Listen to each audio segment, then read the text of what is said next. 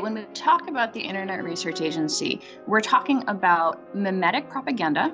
We're talking about long-term, multi-year influence. We're talking about content that is inherently participatory. The entire point of creating those memes is to get people to share them.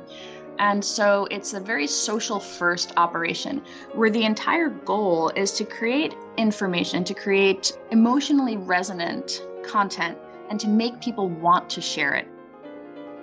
I'm Quinta Jurecic, and this is the Lawfare Podcast, January 23rd, 2020. It's another episode of Lawfare's Arbiters of Truth series on disinformation. This week, Alina Polyakova and I spoke with Renee DiResta, the technical research manager at the Stanford Internet Observatory. Renee has done fascinating work on how technology platforms and algorithms interact with false and misleading narratives, ranging from misleading information on health issues to propaganda pushed by the Islamic State and the Russian government. I also have an exciting announcement to make on the part of Lawfare. Right now, the United States Senate is hearing arguments in the impeachment trial of President Trump, the third such trial in the nation's history. But most people can't sit and listen to the trial all day. So Lawfare and Goat Rodeo are cutting down the hearings into a podcast. No bluster, no repetition, just 1 or 2 hours of argument telling you what you need to know about the day's events. You can find it in the podcast feed for our previous podcast on the Mueller investigation, The Report. Just search for The Report in your podcast feed and wait for new episodes every evening while the Senate impeachment trial continues. With that, on to the show. It's the Lawfare Podcast, episode 499, Renee DiResta on Disinformation and Misinformation, from Vaccines to the GRU. So, Renee, thank you so much for joining us. I figured we'd start off, just by asking you a little bit about your own work. You moved to studying disinformation after working in venture capital, which is an unusual career move. So what sort of led you to change course? Yeah, so I left VC to start a company actually in supply chain logistics, but that's a whole other story. And so that was what I was doing. I had my first baby in 2013, and around 2014, I had to do that process where you put your kids on school lists. This is a thing that you have to do in San Francisco. It's unavoidable. And so I pulled up the local school vaccination rates because California makes that information publicly available. And I was I was horrified, actually. And, being a new mom, I had seen a lot of the anti-vaccine misinformation on Facebook. I did some things like I made my own baby food, and I did some things that were like more kind of natural parenting, quote unquote.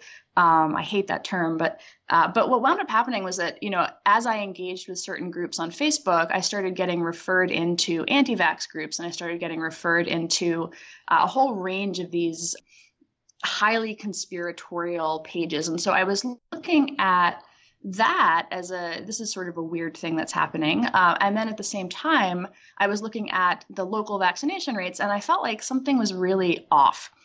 So the Disneyland measles outbreak happened shortly after, and all of a sudden I had this weird night job as the co-founder of an advocacy organization called Vaccinate California, because me and a couple friends had decided that we were going to try to work with the California state legislature to eliminate vaccine opt-outs in California. And the bill was called SB 277. And I did it just as a passionate parent. I have a background in data science. I had run marketing at startups. I knew how to run Facebook ads. And so we just threw up a Facebook page, and we decided that we were going to create a group called Vaccinate California to grow a counter movement to the anti-vaccine movement in California with this very particular legislative outcome. And so this is actually relevant because what I wound up doing was I did a lot of the opposition research, which involved mapping the networks on Twitter and understanding how anti-vaccine activists were networking, were growing the message, and were really dominating share of voice on Twitter, and how completely out of the conversation and entirely different kind of conversational clusters and networks the pro-vaccine and the pro-public health groups were and how much smaller and less developed they were. And so I started looking at ways in which social platform algorithms were kind of inadvertently amplifying a lot of the sensationalist health misinformation. And I wound up starting to write about it in the context of Facebook's recommendation engine, Facebook's group recommendation engine, Google search, Twitter conversations. And so it became kind of a passion project on the, literally nights like 8 p.m. to 1 a.m. I would sit there and I would dig into the mechanics of how this social ecosystem was facilitating the amplification of this kind of misinformation. And this was in late 2014, early 2015. What wound up happening was, as I wrote about it, the Obama administration reached out and they said, some of the work that you're doing is related to some of the work that we are trying to do with ISIS, because around the same time, people were beginning to map ISIS networks and realizing that social platforms like Twitter were a great recruiting hub for extremists. And people were also beginning to realize that there was potential for radicalization pathways through things like YouTube videos, and that almost universally across all of the platforms, there was this belief that freedom of expression necessitated them to allow this content not only to exist, but to be amplified as well. So I wound up working with the U.S. Digital Service for a couple weeks, kind of replicating that process of how do we detect this kind of misinformation, how do we identify the clusters and pathways through which it spreads, and then thinking about how do we counter it? What are the approaches to countering it, either through counter messaging or through something more like thinking about how the platforms choose what we see. And so there were kind of approaches on both sides. To what extent would you prevail upon the platforms to change what they were surfacing, had to minimize the ISIS recruiters on Twitter, for example, versus U.S. government and its allies and advocacy groups and civil society groups in region running counter messaging campaigns to try to diminish the appeal of ISIS. So I wound up really just, at some point your night side job, I guess, begins to dominate your time. And that was kind of what happened for me. I just felt like I had found something that I thought about 24/7. And I, at the time in 2015, 2016, it wasn't like there were organizations dedicated to studying this. I think we were some of the earlier people flagging it and raising it as an issue, and the infrastructure to support research and really kind of came a bit later. So Renee, that was fascinating. What I find so interesting about your story and the story of so many other top researchers on disinformation is that you come into this problem almost by accident from your own personal experience, in your case with the anti-vax campaigns in California, and it happens so early on before this really becomes an issue that so many of us or so many people in the field really start focusing on. Also, that's because that's kind of how I came into caring about disinformation issues around the same time, but from a very different lens, also around 2014. But because of the kind of Russian disinformation that we saw targeted against Ukraine in late 2013, early 2014, at the beginning of the Russian war against Ukraine at the time. And I wanted to get you to talk, maybe carry the thread forward just a little bit because, it's 2020 now, which is shocking to say.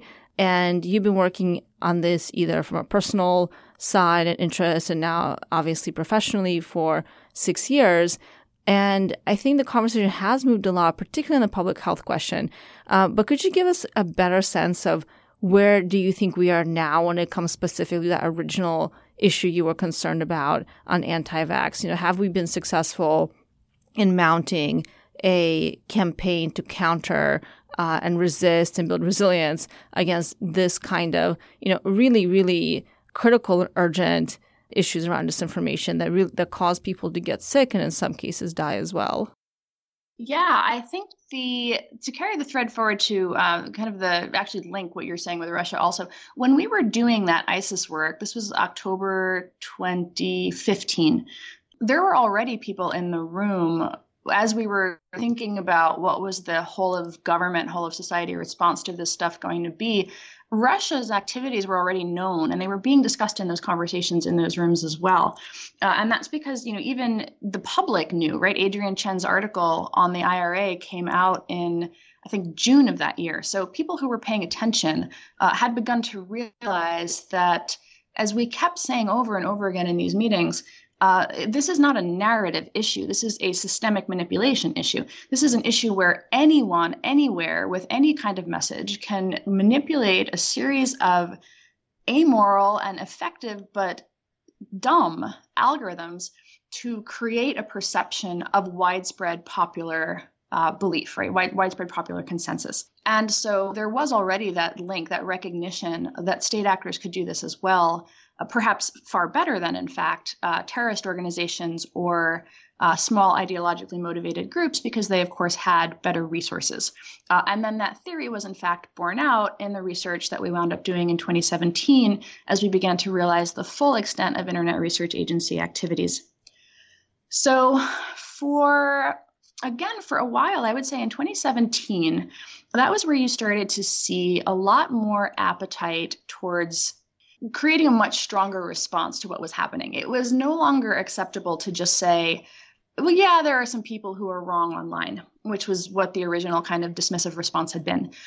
It was the realization that, yes, the small group of people who were wrong online could, in fact, when they were the dominant voice in the room, capitalize on things like Facebook's ad infrastructure, which had targeting capabilities for anti-vax interests listed in the interests field.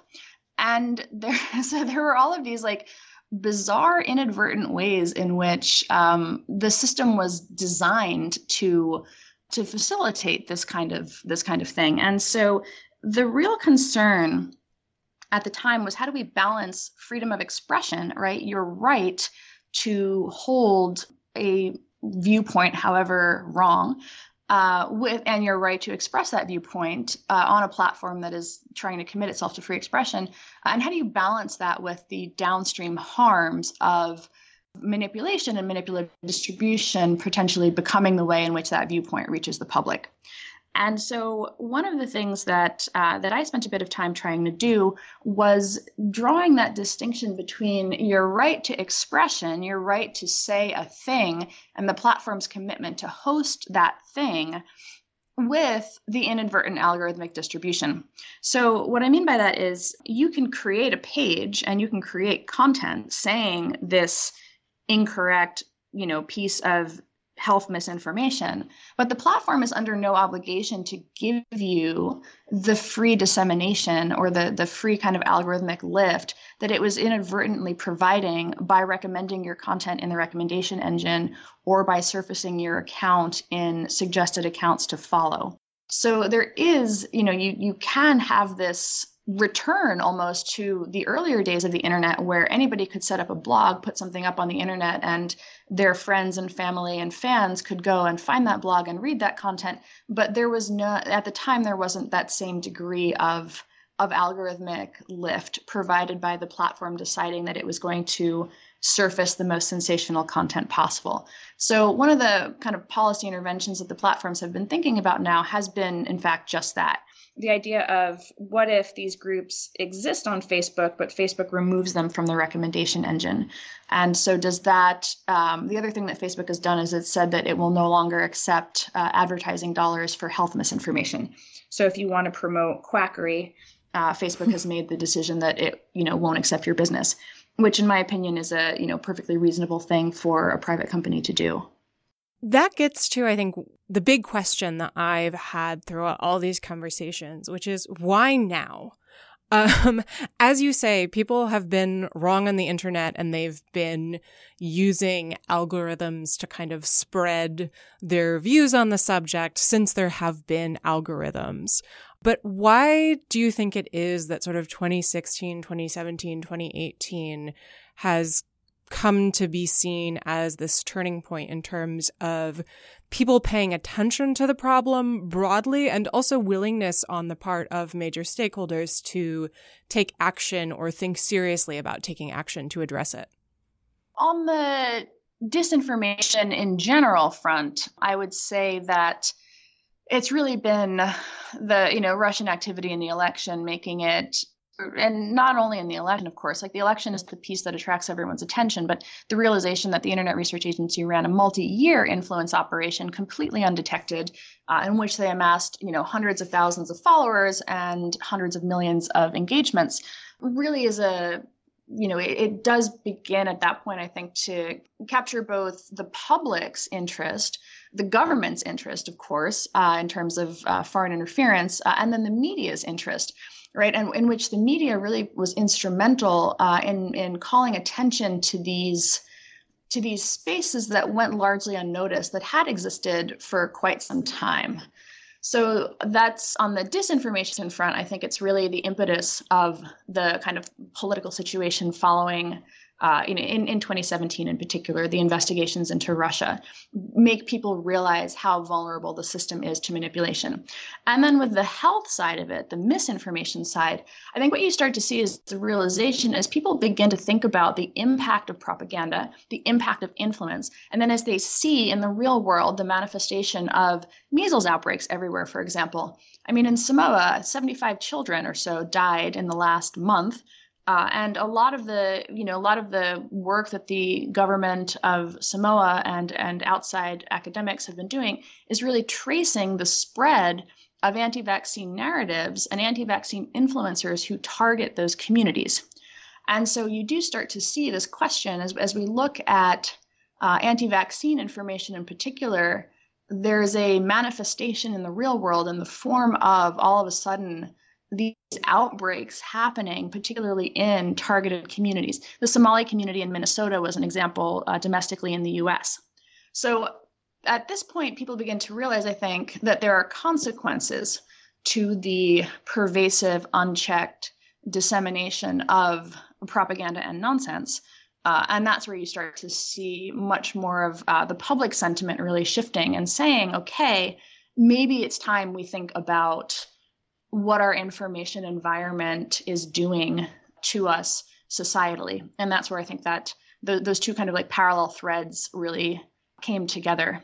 And then I think also there's the degree of informedness, of course, of Congress, because Representative Schiff did weigh in on some of the health misinformation stuff. He wrote a letter to Facebook, to YouTube, and to Amazon.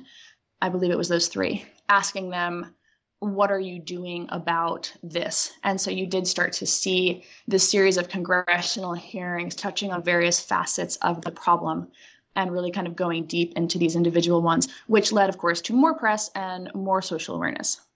It strikes me that you've described, as you say, a kind of a movement from something that seems consequence-free, sort of constrained to the digital realm, moving into the quote-unquote real world, and then people sort of have this moment of, gravity acts, you fall to earth, you realize what power you have.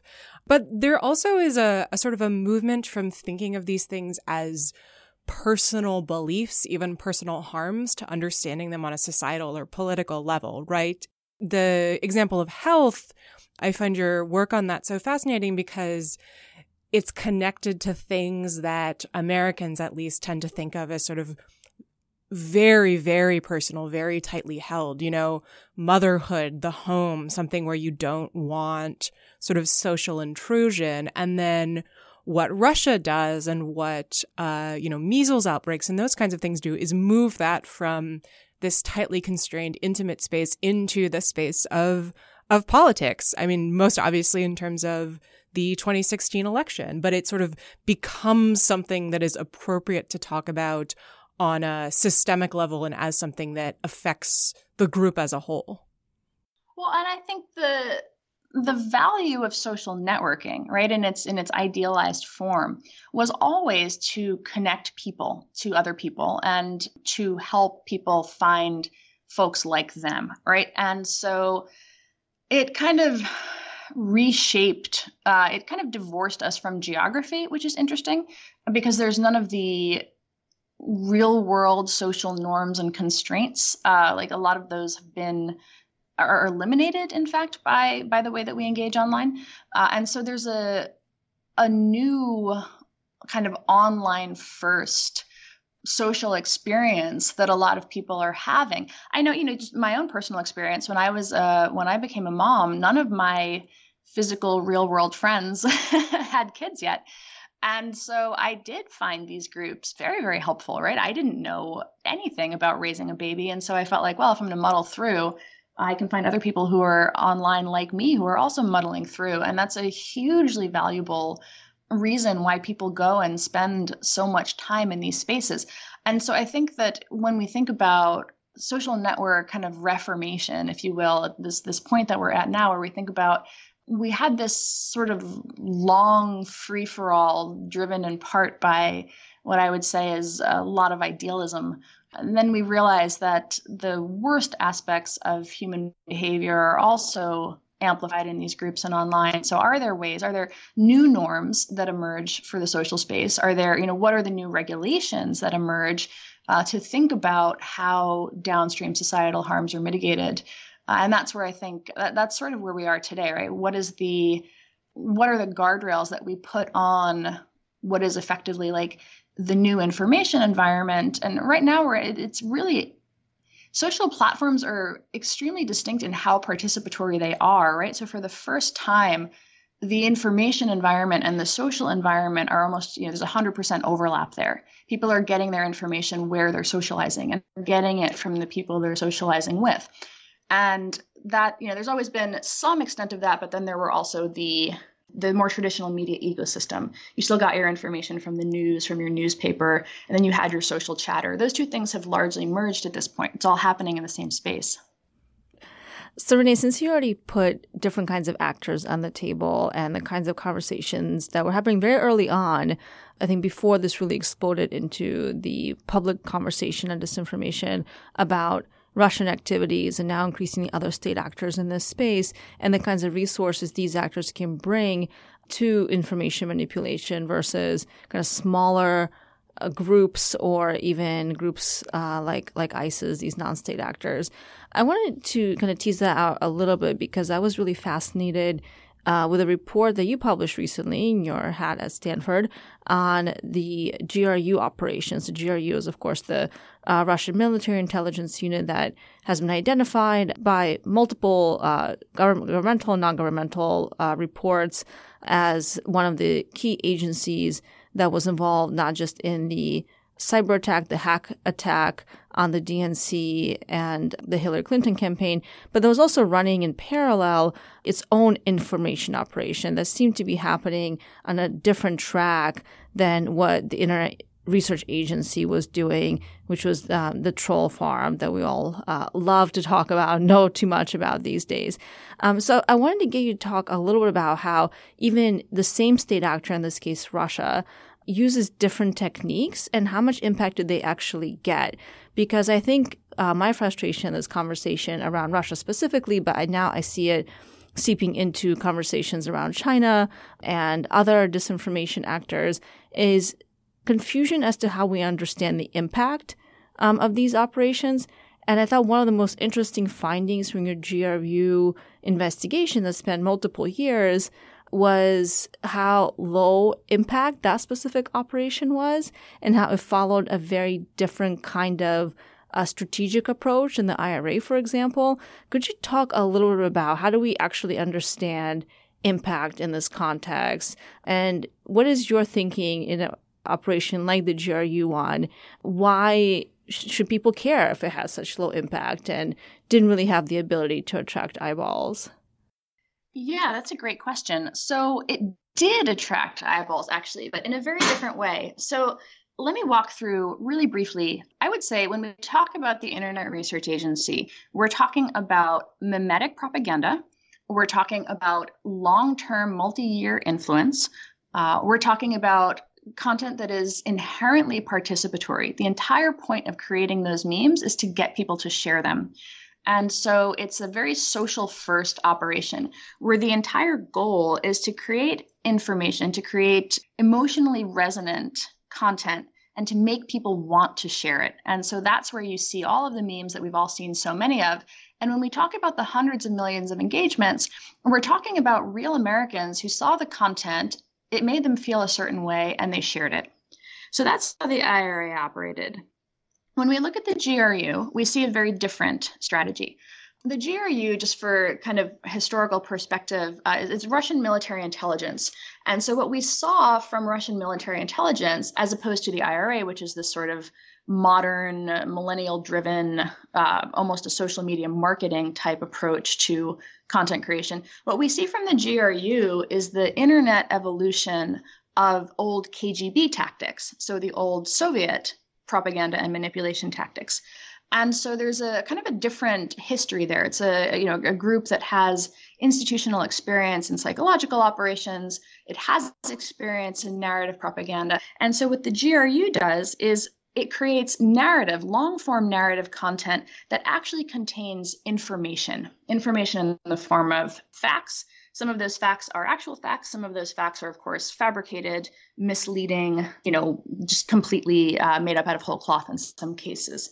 But so what you see there is it's not creating emotionally resonant memes. It's creating long-form analysis about things like the conflict in Syria or conflicts we saw operations in the Balkans. We saw operations in the United States. We saw operations in Ukraine. And so you see this content and what it's being created not for the purpose of being shared in a peer-to-peer capacity. It's created in hopes that journalists will pick it up. So you have narrative propaganda with a media manipulation kind of media first strategy as opposed to social first.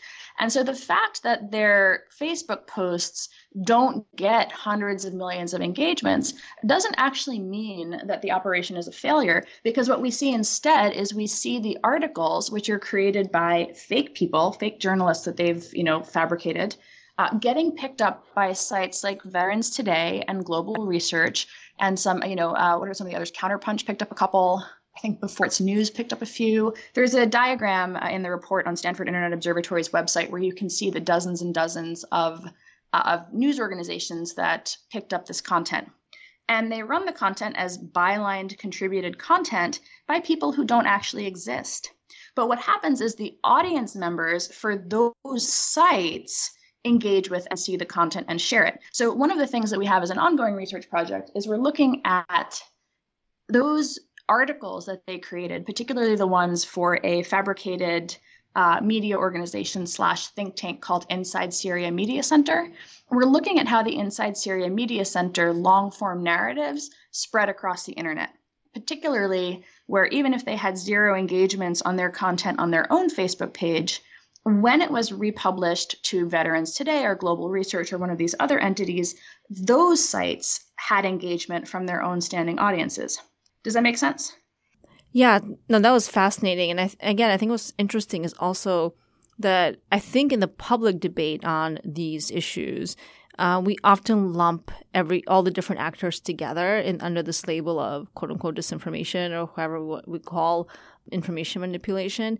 And we don't really look at the different strategies and tactics deployed to reach very specific audiences. And to my mind, I think what has been so interesting is to better understand the strategic intent of these disinformation actors like the GRU and in which ways they have been successful and which ways they failed. Because I think, again, this is such a nuanced and complex issue, even when it comes to talking about just one actor, Russia, and the agencies involved, which is the GRU and the IRA, and then the different audiences they're targeting and the different ways they're doing that, and then from that trying to ascertain what the impact was.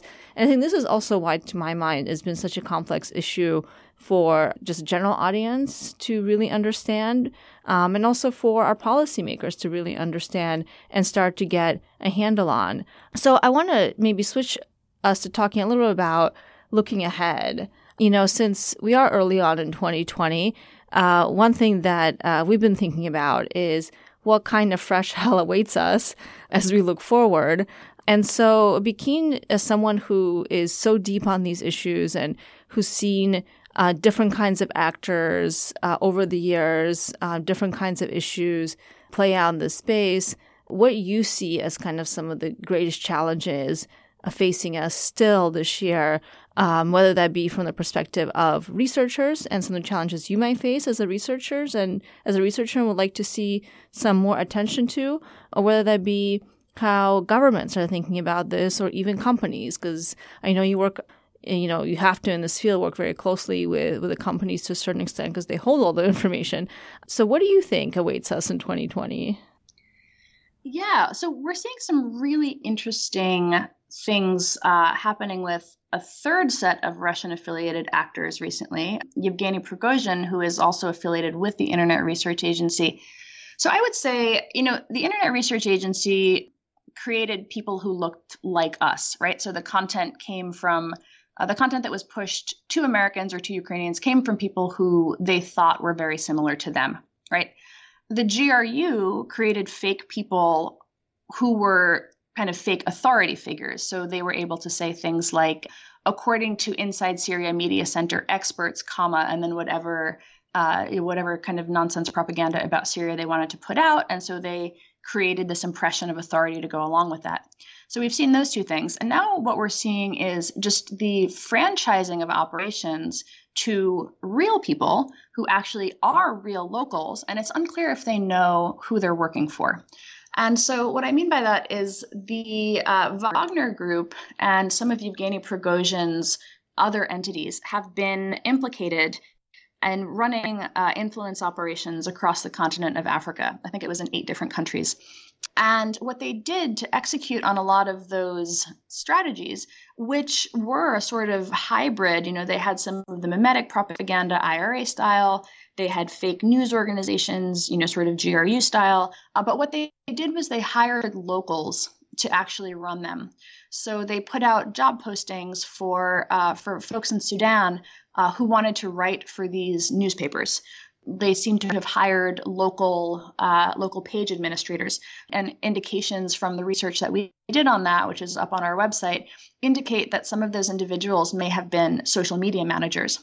So there's this trend towards recruiting locals, which makes it very difficult for a platform company to know whether they're dealing with an inauthentic actor, right? It's not like the IRA where the person doesn't exist, or the GRU where the person doesn't exist.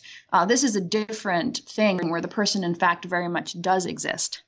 And then there's the other challenge where, as we think about mercenary organizations in general, we're seeing that trend globally. And it started years ago. It's not that it's new. I mean, we've known about Philippines and Israeli, not government sponsored, of course, just entities within the Philippines and within Israel that sell these services. And we've begun to see that expand out. It appears that Prigozhin's entities are running that same kind of mercenary for hire strategy. We've seen it come out of Saudi Arabia recently.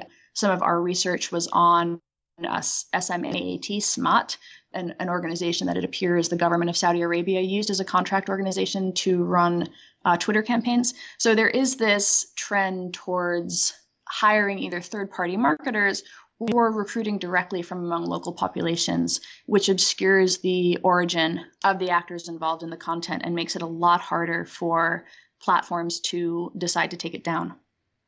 So I just want to double down on what you just described, Renee, because to me, one of the greatest innovations in this disinformation space, as we look at how adversarial tactics and strategies evolve, has been this outsourcing and franchising to local actors who are not always conscious participants in their own activities. Like you said, they don't always know who they're working for. And we saw the Russians test this in Ukraine, and then we saw them really carry it forward in Africa.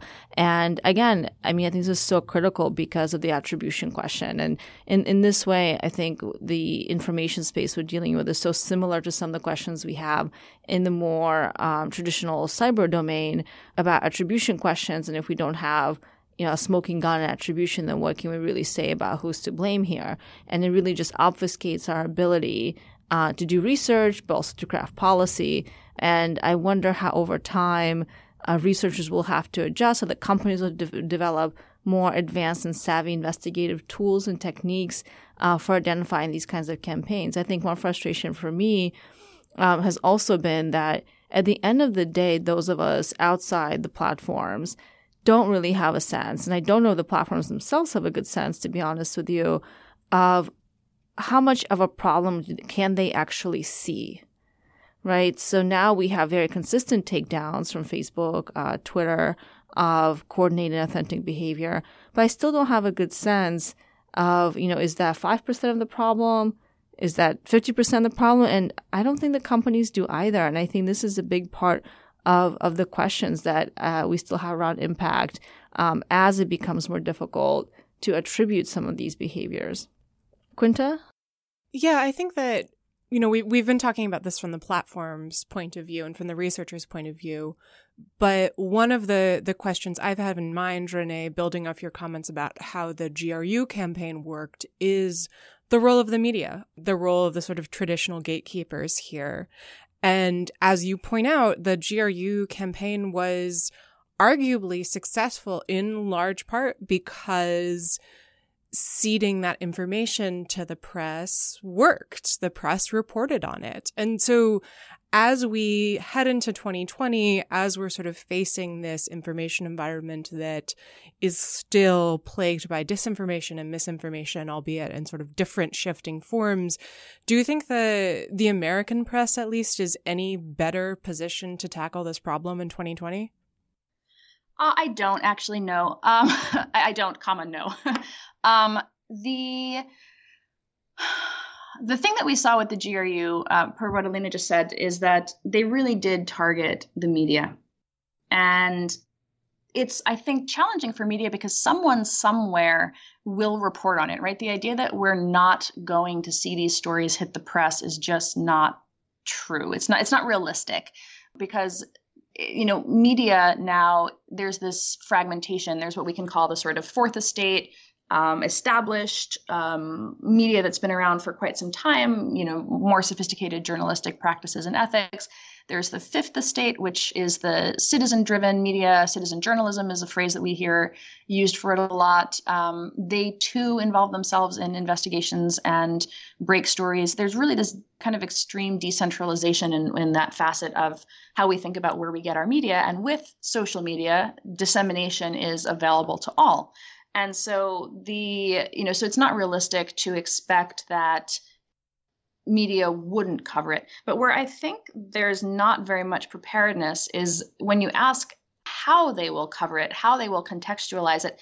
One of the things that we saw with the GRU operation that was remarkably successful was, of course, the hacks, the DC Leaks, Gucci for Two, who did try to put their content out on Facebook. It got almost no social lift on Facebook. The lift came when they began DMing journalists, and then when they brought in WikiLeaks, right? And that's where you start to see, that's when it goes really mainstream. That's when it starts to get attention. And then anytime they want to shift the news cycle, anytime they want to shift coverage, they can just drop a new tranche of documents, which of course are going to get covered. But a lot of the coverage was really around the most sensational, salacious bits of information. If you think back to that time, I'm sure a lot of people remember things like, spirit cooking, the weird conspiracy theories that then kind of launched Pizzagate.